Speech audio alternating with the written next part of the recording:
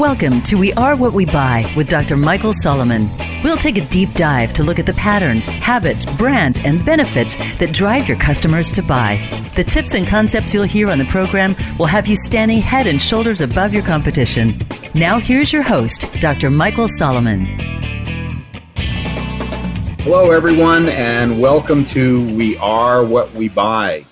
I'm Dr. Michael Solomon. Today we're going to dive into a topic that I know everyone has experienced in one way or the other, and that is their interactions with salespeople. So professional selling is a very important part of the world of marketing.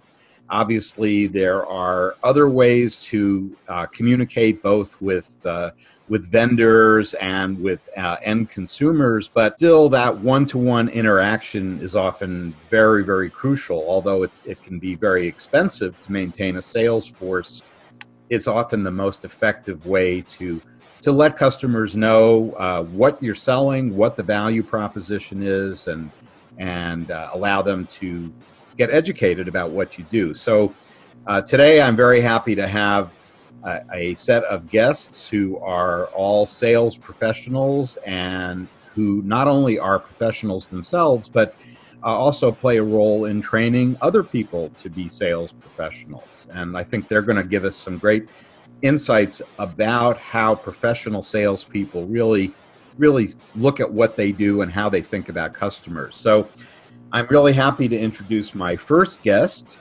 Don Townsend. And Don is a 30-year veteran of the consumer goods industry. He's also been a professor for the past 18 years where he actually teaches students about sales. So he's very accomplished here. So Don, welcome to the show. Thank you, Michael. Appreciate the introduction. I like to tell everybody I meet that everybody is in sales. Everybody has to sell their ideas. And no matter if you're a school teacher trying to sell a fifth grader why they should learn math in school, everybody has to motivate other people to understand what value they're bringing and what value they can get from their relationship. So I've always been one that really wanted to understand the consumer. In my earlier days at Kellogg's, we always wanted to launch new products that met consumer needs. And then I, as a salesperson, would take it out to store managers and buyers and get them to put the products on the shelf and actually display it for people to purchase. I always wondered why people buy products and why people buy services. And a lot of times they have to have some kind of trust in you and your ideas, and they have to think it's right for them to purchase it. So the way I live and the way I may eat or entertain myself and my family, it's important to me, but I have to realize that somebody I'm talking to, it may be completely different, so I have to understand from their point of view. So if I'm ever going to develop a relationship with my product, with a consumer or a buyer, I have to let them know what my product's all about and whether or not it matches up with what they're looking to purchase. So the reasons why people purchase any product or service varies widely, but basically it's to satisfy a need. If I have a buyer that's looking to buy my brand and put it in the store, he's looking for something that creates excitement, something that he can make money on, and so I have to have something that I can develop a program for them. But all of those purchases come from trust. I have to trust the brand, and I have to work with people that can trust me. So in sales training, I always said that you couldn't really train a squirrel to swim or a fish to climb a tree. So I would train my salespeople where their strengths were and then put them in jobs where they could be successful. And so in my business now, I've launched 28 different companies like you would see on Shark Tank, where I didn't give them money, but they actually asked me to help them launch into the marketplace. And most of them were women who had an idea because of their family needs. So they could be a celiac that needed gluten-free product, or somebody who had stomach problems and needed to be vegan or eat something that was more organic. And so they developed it for their families, and then I helped take it to market. And when I took it to market, then I actually developed it so it would meet the consumer need of convenience in the marketplace. So a lot of people are influenced by their friends and their family and their opinions and their behaviors of their family and their peers and acquaintances. So one of the things we like to do is develop a relationship from the beginning of it as a child right through somebody who's retiring.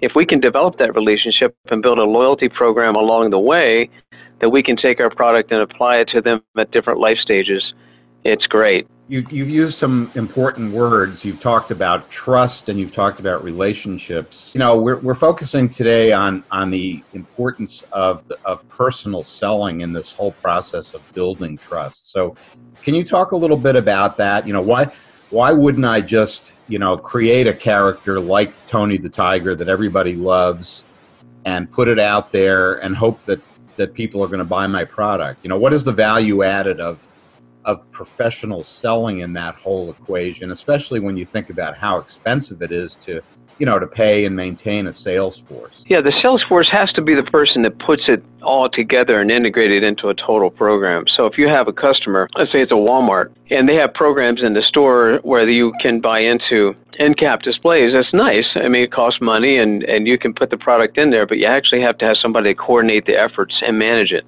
So the salesperson not only sells it in, but then they tell them that they're going to be there to follow through. So they look into their online information through Retail Link, and they can see which stores are selling well, and they make sure the product's staying in stock, and they make sure the promotion is effective throughout.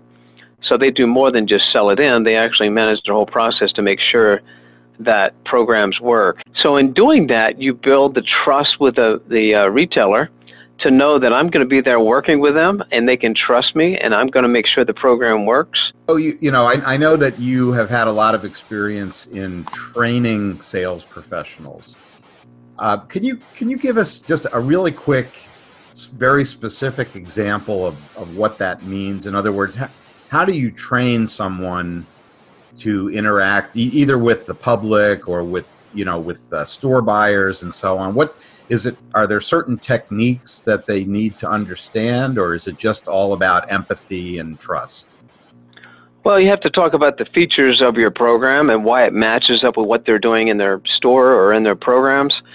And then you talk about the advantages of your brand and why your brand would be an ideal fit with them, and the benefits of actually buying your brand and putting it in the store and promoting it in the store. So I trained them around considering that buyer's need in their store, what they're looking for. And the first phase of the selling is the needs discovery phase. And what you do with the needs discovery is you go in and you try to build rapport initially, and then you try to find out what that person would love to do. And a lot of store people like to build profits and excitement in the store.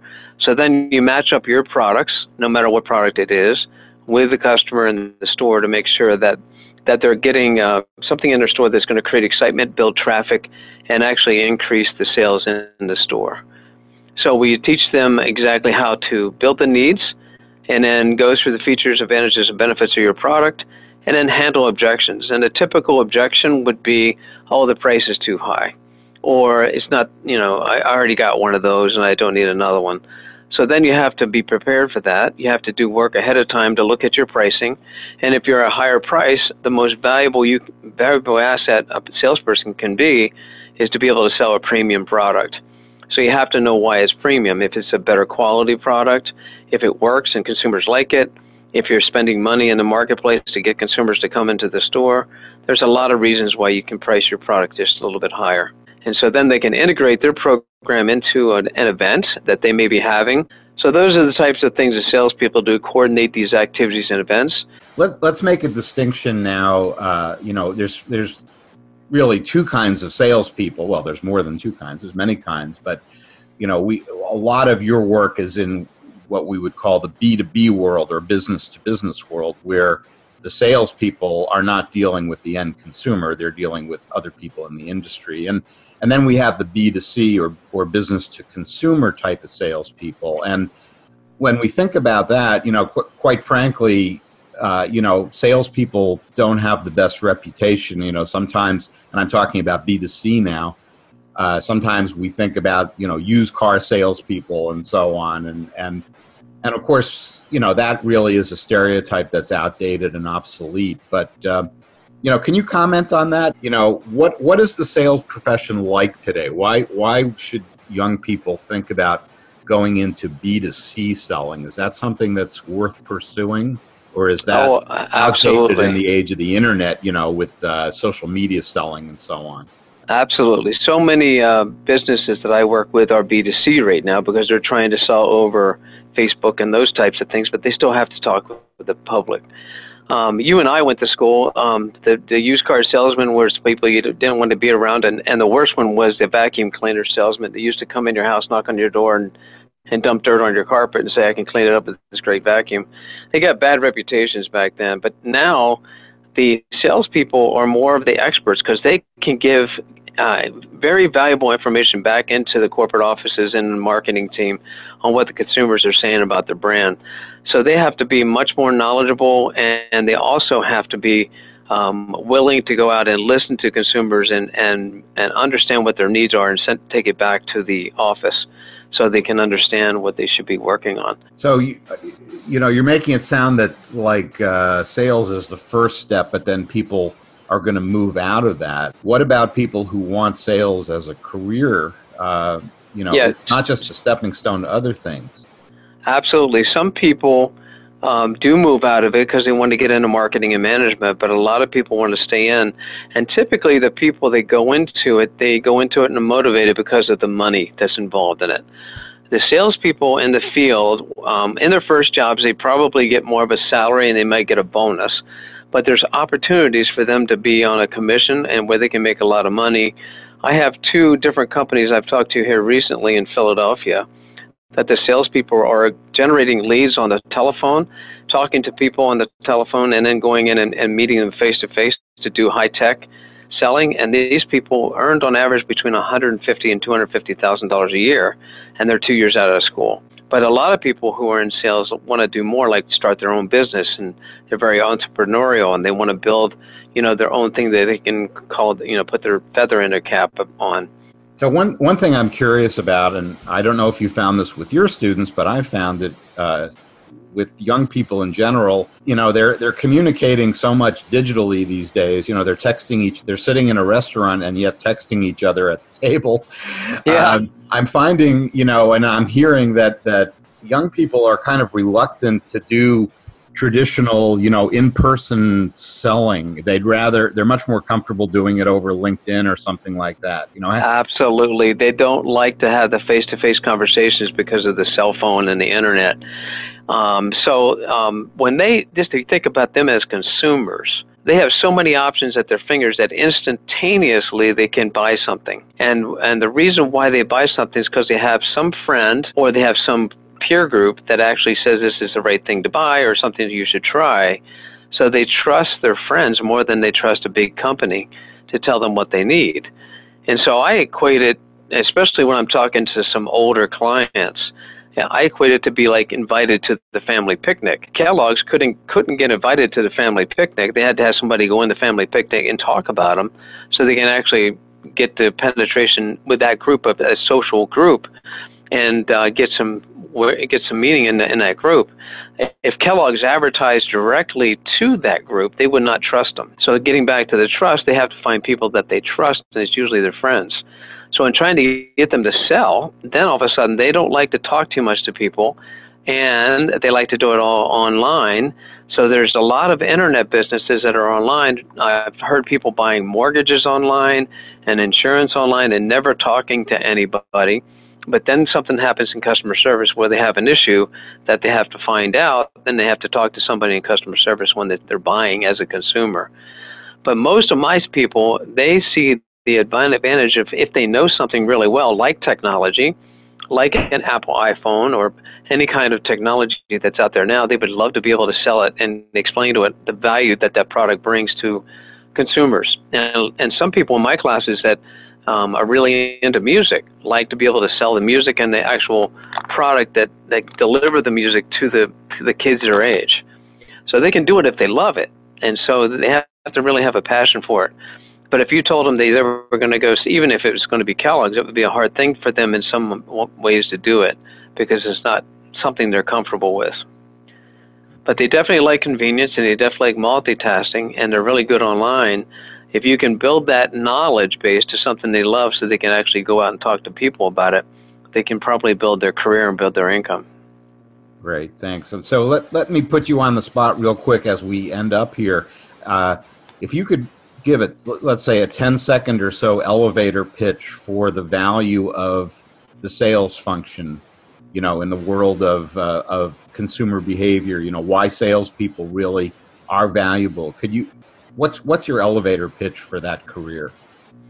The salesperson is the company to you. They handle all your problems. They actually make the product that you're buying work much better for you, and you can enjoy it much better.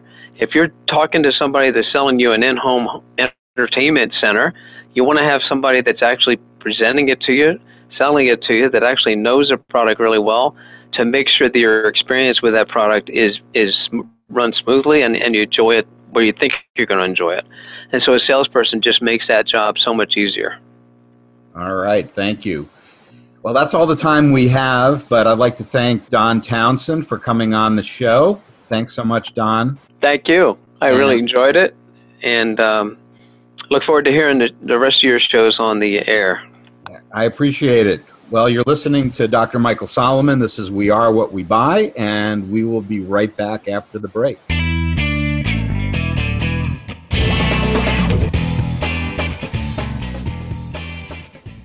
Become our friend on Facebook. Post your thoughts about our shows and network on our timeline. Visit facebook.com/Voice America. Book international speaker and renowned author Dr. Michael Solomon for your event today. Michael's presentations reveal cutting-edge trends in advertising and marketing, branding, consumer behavior, and social media. He captivates audiences with the insights he unveils during his interactive keynotes and seminars. Michael has spoken to Fortune 500 companies, top advertising agencies, associations, and branches of government on 5 continents and has received rave reviews. Book Michael today at michaelsolomon.com. Marketers, Tear Down These Walls, Liberating the Postmodern Consumer by Dr. Michael Solomon is a revolutionary book that explores the psychology of the consumer in today's changing times. The book is packed with information and tools you need to create winning marketing strategies for a complex marketplace. Michael encourages readers to move out of the box, to think like contemporary consumers, and do things differently. This is a reader's favorite. Order today at Amazon.com. Have you friended us on Facebook yet? Why not? Just go to facebook.com/Voice America or search for the keywords Voice America. Once you are part of our Facebook network, you'll receive daily messages about what's happening with our shows, this week's featured guests, and new happenings at the Voice America Talk Radio Network. And you can add your voice to the always active discussions on our timeline. Just go to facebook.com/Voice America or search for Voice America.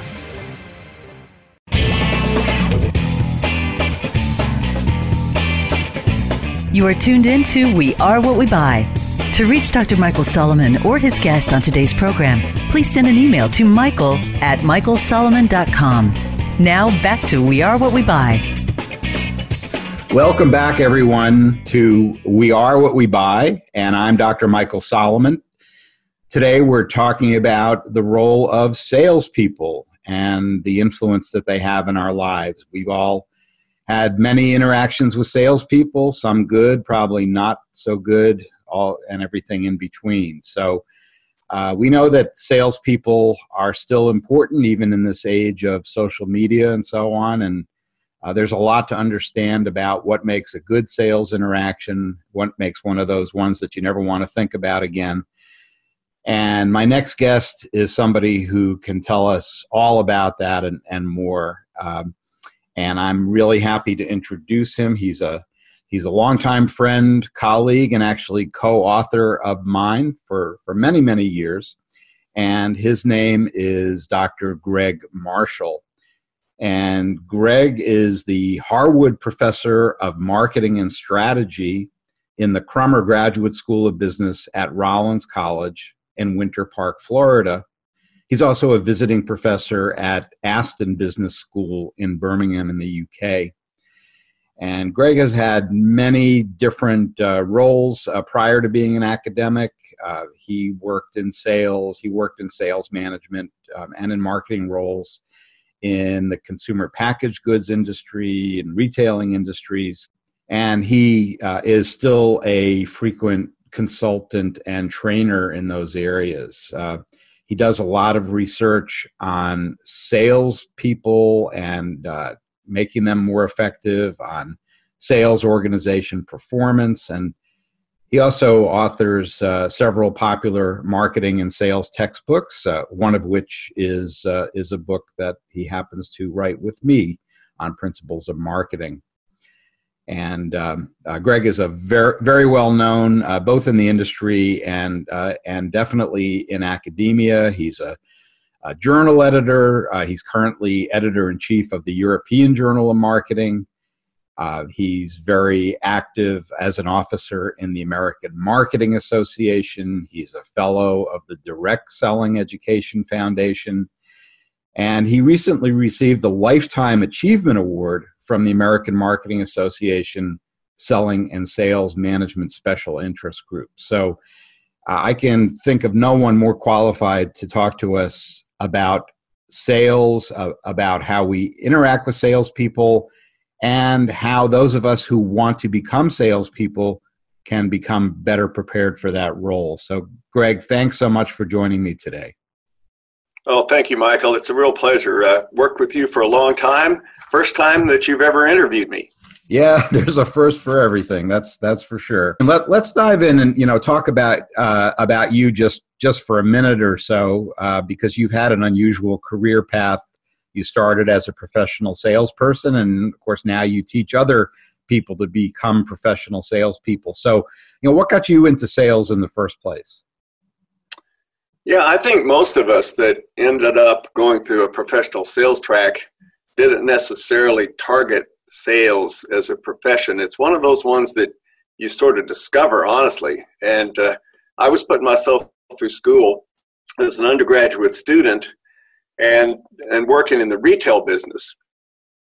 And we used to have all of these folks that would come into the store, and they were representing different products and such. And I got to know a little bit about what they did and got to know them pretty well. And it occurred to me towards the end of my undergraduate experience as a student that was a pretty good gig. And so I thought a lot about what I wanted to do after I got my degree, and I decided, you know what? I didn't really come into the marketing program at my school thinking necessarily I'd get a professional sales job, but lo and behold, my first job out was in professional sales, and it was for a consumer packaged goods or CPG company. And in those jobs, you basically do exactly what those folks were doing who came to call on me at my retail store. You help make distribution, you promote product coming through the inventory channel, you develop a relationship with the folks that are working in the store, and eventually you sell product in and make a bonus, and it's a pretty good income. Yeah, well, and it's funny, as we both know, a lot of students who go into marketing don't think that they're going to be going into sales. They have something else in mind, and yet I think predominantly the first entry-level position that most students start in is in sales, and then of course many decide that they like it and they stick with it. So maybe we should start by, I guess, tackling the elephant in the room, and that is the stereotype of the kind of the sleazy salesperson. You knew I was going to get to this. I knew it. A lot of people, when they hear the word salesman, they sort of preface it in their minds with used car salesman, and not a very complimentary kind of image that comes to mind. And obviously, if you're in professional sales or if you're training people to be salespeople, one of the things you do is learn how to deal with objections to the sale. And I would guess that that's a big objection. People saying, "Oh, I don't want to be like that." So talk about that a little bit. How about that stereotype, and is there any validity to it, and how do you tell people to think about that? Yeah, that's a major issue, and I think it does stop some potential folks making a decision young in their career that they might want to go into professional selling. It's pretty deep. It's deep. Deep as in probably one of the most famous and lauded pieces of literature ever to come out of the United States was a play called Death of a Salesman. And the key character in Death of a Salesman was this sales guy named Willie Loman, like low man on the totem pole.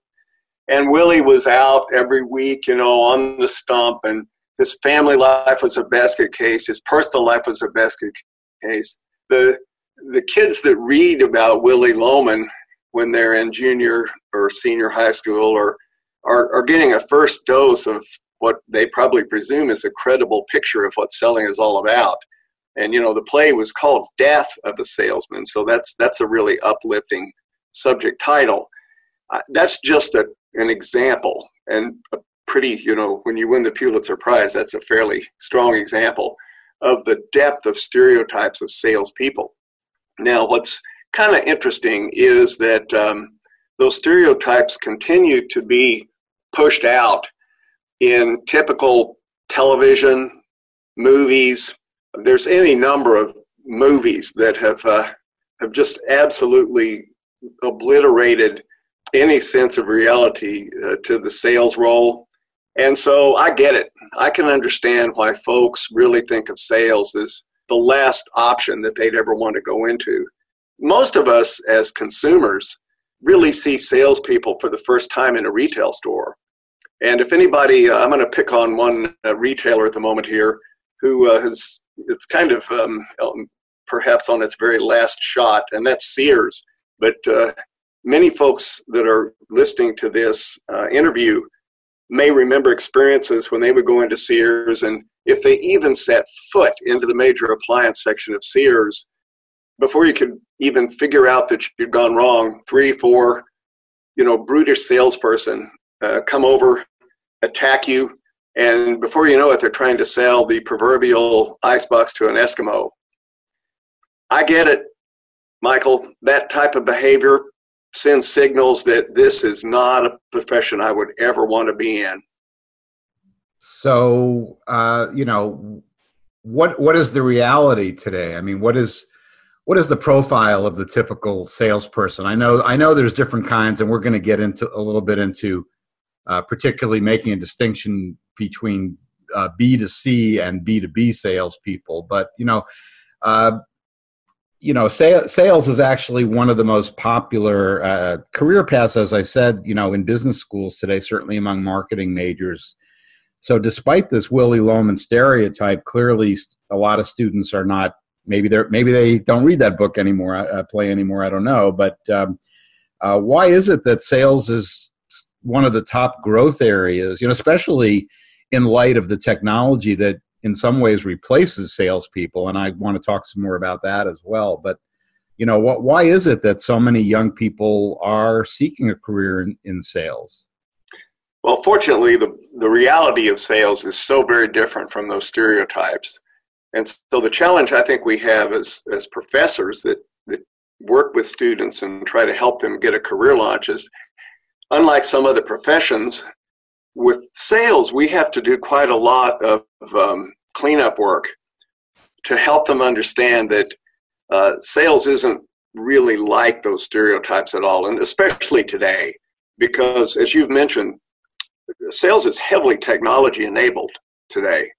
And the type of skill set that it takes to be successful in sales nowadays is very, very impressive indeed, because we certainly hope that our business graduates, at least, have some fairly good writing skills and some good analytical skills. But to be really good in sales, you've also got to have other skill sets that are somewhat different, and things like good listening skills and the ability to have empathy with someone else you're talking with, for example, your buyer if you're a salesperson, or the ability to persuade, not in a pushy, stereotypical way, but in a way that helps create what a lot of times is referred to in sales as a win-win solution. And that's a mindset. And the sales mindset is what we really try to work on and acculturate into students nowadays in going through our classes and our programs.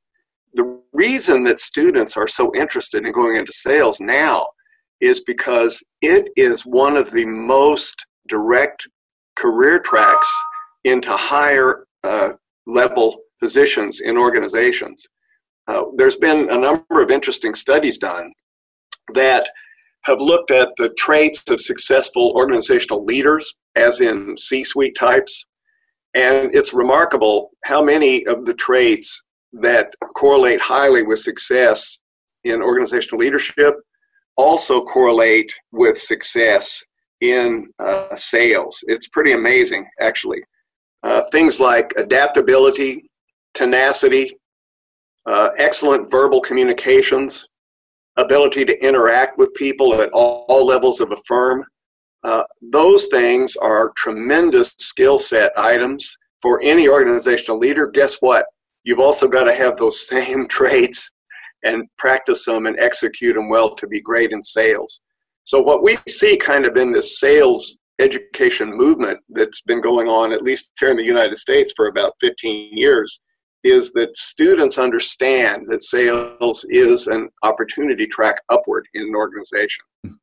You know, you touched on some of the characteristics that make for good salespeople. I mean, if you're a company and you're recruiting a salesperson, who is your ideal candidate? You know, what do they look like psychologically, demographically, whatever you think? You know, who is your dream? Yeah, that is the $64,000 plus question there, because so many organizations have tried to come up with a formulaic approach to hire the very best salespeople. I've heard so many stories from sales leaders over the years about what they believe is their magic formula. Probably the most humorous one I ever heard, and I will keep the company and the names absent to protect the guilty here, but I went up to see a guy one time who was leading a major insurance organization, and he was hiring quite a few of our students at that time in entry-level sales jobs. And I was curious to find out, because our students seemed to be doing well, a little bit more about how he was recruiting. And we're sitting in his sumptuous office up on a high floor of a building, and we started talking, and it finally got around to the main question I was wanting to know. And I said, so tell me a little bit about how do you screen and recruit salespeople? And he looked at me and he said, very simple. We use a handwriting analysis. Now, you know, Michael, sometimes you have to stop and you say, is this guy kidding, or is he telling me something straight up? And I almost gave in and laughed, but somehow I held myself. And so I came back to him and I said, oh, really? Tell me a little bit more about that. And then he proceeded to spend about 15 minutes explaining how he was completely convinced that he could send a person's handwriting off to an analyst, and that based on how it scores on certain dimensions by this guru of handwriting, would be able to hire the best possible salespeople.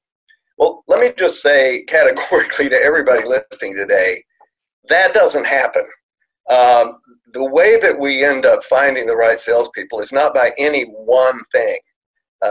Great salespeople are not all phenomenal, sort of like uber extroverts. We're not hiring game show hosts here. We're hiring people who need to be well balanced, who know when to listen, who are respectful, who are very professional in their demeanor. We want to hire people who are well organized. Not possible to be successful in sales if you are a scatterbrained, unorganized goofball, because all that's going to do is reflect over on your relationship with customers. And then even just basic selling step skills, like when somebody says, Michael, I hear what you're saying, but I just don't think I have a need for your product. All right, you've got to be able to come back. This is the tenacity part. And you've got to come back and you've got to be able to say, well, Michael, tell me a little bit about more what you're looking for. And then hopefully Michael will talk and he will tell me a little more that will help me come back and be able to say, I appreciate that, because it's probably my fault. I haven't told you a few things that might be useful to you about what we offer. So, you know, the truth is that there's not one silver bullet for who the right person is for sales, but what it is, it's a combination of characteristics and skills that lead to a person's capability to think on their feet and present themselves in a way with the clients that builds the relationship and the trust that the client is looking for from anybody who does business with them. All right, great. Well, we're gonna take a quick break, folks, and when we come back, we're gonna get into the weeds a bit more about the present and future of sales and how customers fit into all that. So we'll be right back.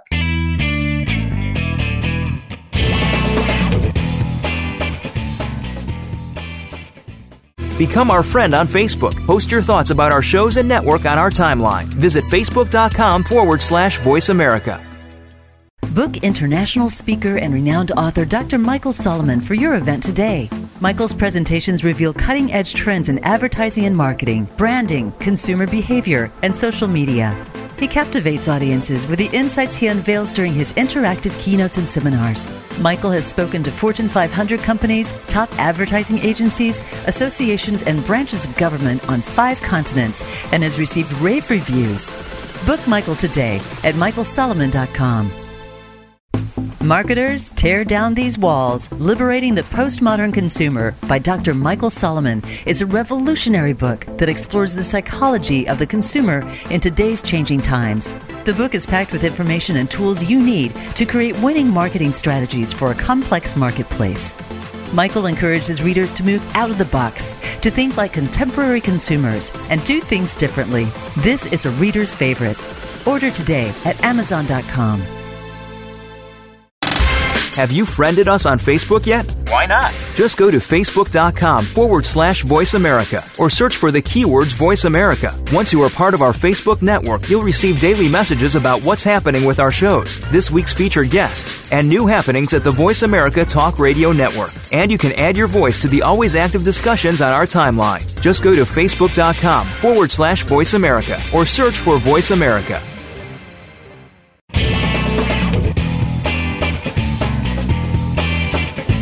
You are tuned in to We Are What We Buy. To reach Dr. Michael Solomon or his guest on today's program, please send an email to michael@michaelsolomon.com. Now back to We Are What We Buy. Welcome back to We Are What We Buy. I'm Dr. Michael Solomon, and we are talking to Dr. Greg Marshall, who is an authority on sales and sales training. And we were talking before the break about the characteristics that make for a good salesperson. Now, obviously, sales covers a lot of ground, so I know it's difficult to squeeze everything into one category. Greg, one of the basic distinction we make is between B2C and B2B sales. So can you just take a quick second and make sure everybody understands that distinction? Yeah, sure thing. Thanks, Michael. Almost like two different jobs. In the consumer side of sales, we're typically talking about direct-to-consumer selling in some form or another. So retail clerks, retail salespeople, sales that might be done through eBay, anything that is kind of a contact point where the consumer is directly in touch with the salesperson. Those can be great jobs. Typically not the types of sales jobs you train for, though, through getting a university degree, and it's not the sort of job where you typically would have a lot of upward mobility compared to B2B, where you're selling for a company or some kind of other provider that's in a professional environment. Your buyers are professionals.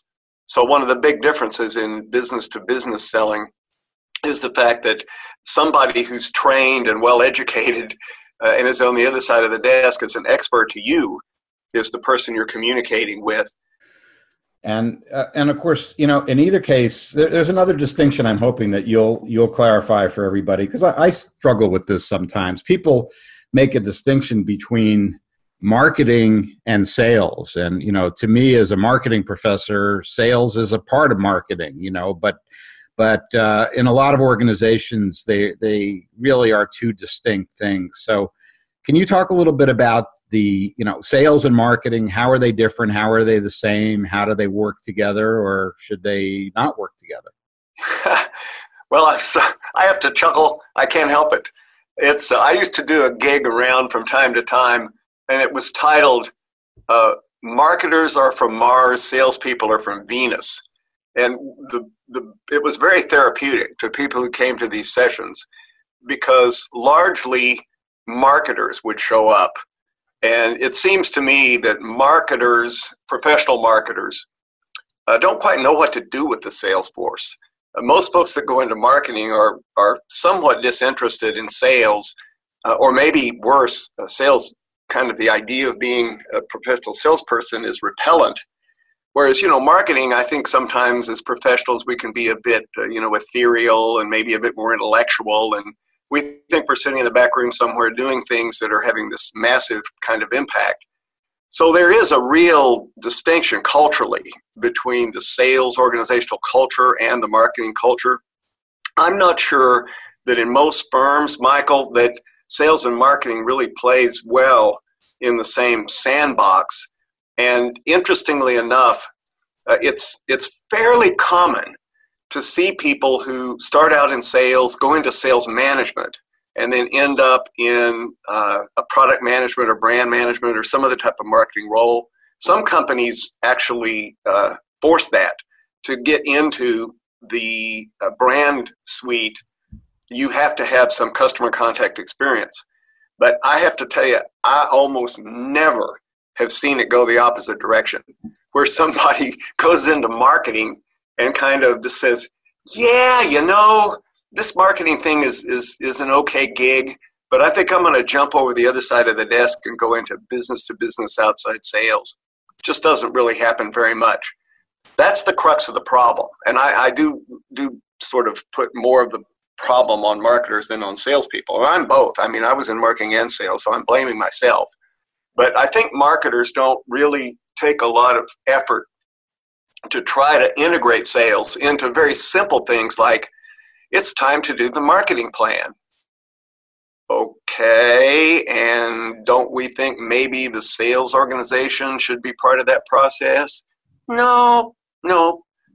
Marketing does the marketing plan. So what I've advocated for years is, with, I can't say how much success, but still am advocating, is that marketers need to take the responsibility for integrating sales into their marketing planning processes and other activities, so that the frontline people that we depend on to do the interface with our customers have a direct line into the kinds of product development and marketing communication process development, et cetera, that marketers do as part of their jobs. You used a term that I think is really important. You talked about this idea of having customer contact experience. And, I think that's a good segue into a really important topic today. And that's how the nature of that contact is changing, especially with technology. And of course, the way young people prefer to interact with one another is very different than how you or I might interact.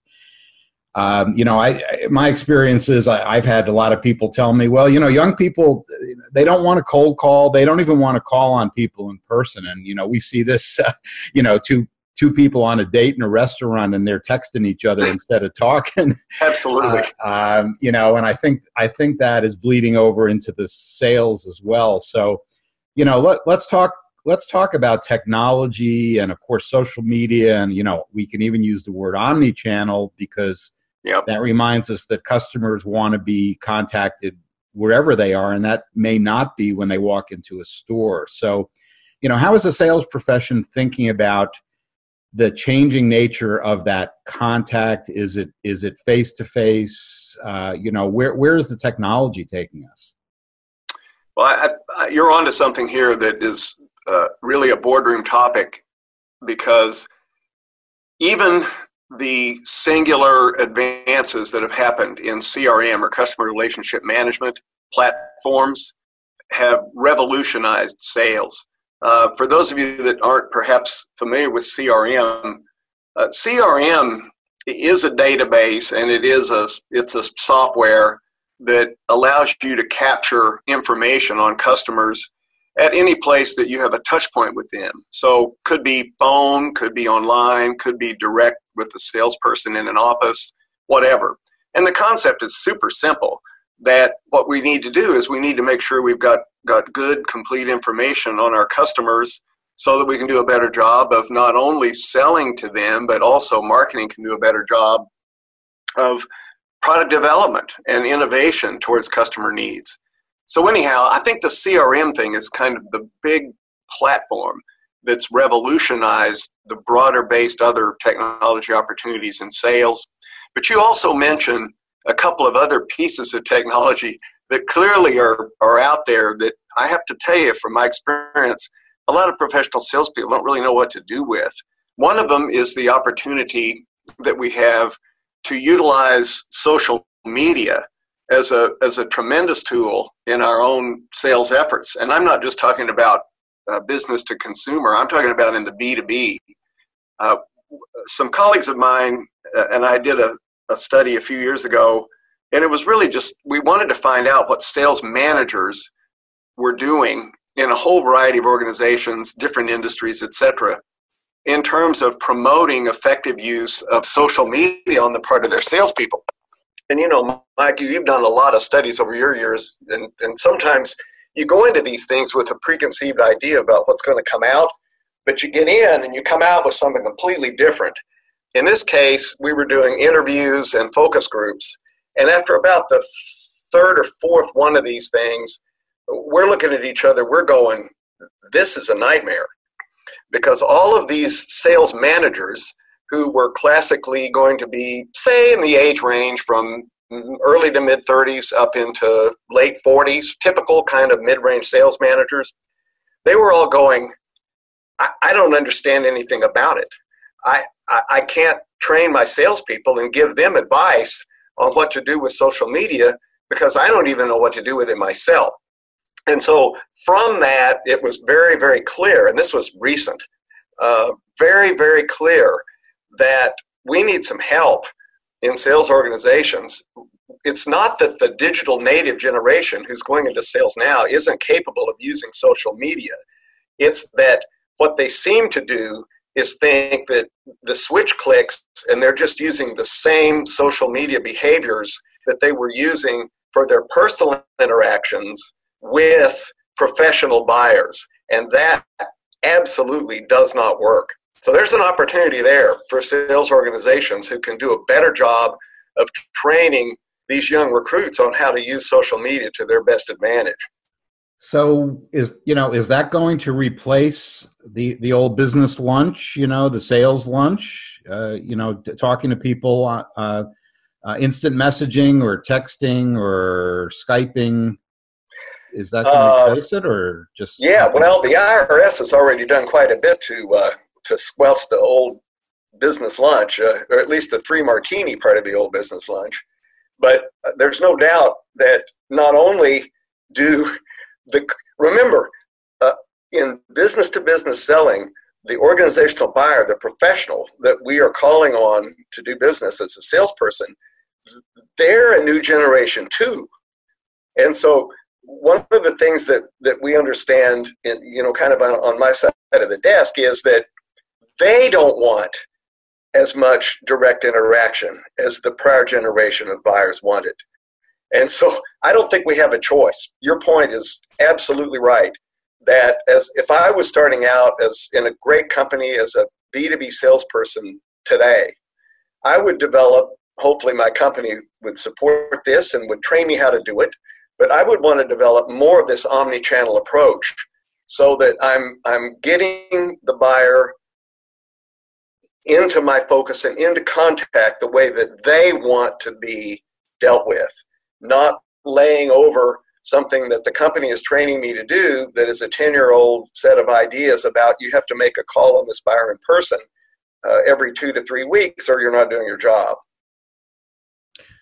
Yeah, and so let me leave you with one more question. And this, a lot of people are talking about automation, worried about having their jobs replaced by robots, whether they're truck drivers or people at ad agencies. What about salespeople? I mean, are are they going to be replaced by robots? Well, it's a valid question, but I've got great news about that. A few minutes ago, I used the word movement, and I didn't choose that word lightly. At universities, particularly in the United States, but it's growing globally, in business schools, the growth in the last 10 years of professional selling programs, including minors, majors, selling centers, everything that fully supports an undergraduate student to come out and be able to get a great first job in professional selling. It is one of the top growth areas in business schools right now. And the reason for that is to your point, because absolutely not. In fact, the predictions are the opposite, that the role of professional salespeople in business to business will continue to grow. It's what the role is and the nature of what their job is that is going to be different. And I'm going to put up a little warning flag for marketing now, because on this marketers from Mars, salespeople from Venus concept, look, salespeople who are well-trained, who understand the analytics, understand the research piece, who are great when they come to communication skills, those types of salespeople are what these new sales degrees and sales centers are training our students to be able to do. And so if I was going to make one prediction, I would say that the sales role probably becomes more omnibus, and some of the things that marketing has been doing in the past to, quote, support sales probably becomes less impactful. So if anything, the crux of the identity crisis may be more on the marketing side than on the sales side, even given the technology. All right. Well, I'm sure there's a lot of relieved salespeople out there listening to you. So, well, that's what we do. I want salespeople to be relieved. There you go. All right. Thanks so much for joining us. Really appreciate it. My pleasure. Thank you. You've been listening to We Are What We Buy. I'm Dr. Michael Solomon. Reach out to me at michael@michaelsolomon.com. Thanks, and see you next week.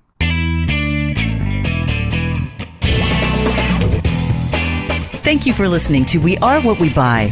Please join your host, Dr. Michael Solomon, again next Thursday at 7 a.m. Pacific Time and 10 a.m. Eastern Time on the Voice America Business Channel. Until then, have a winning week.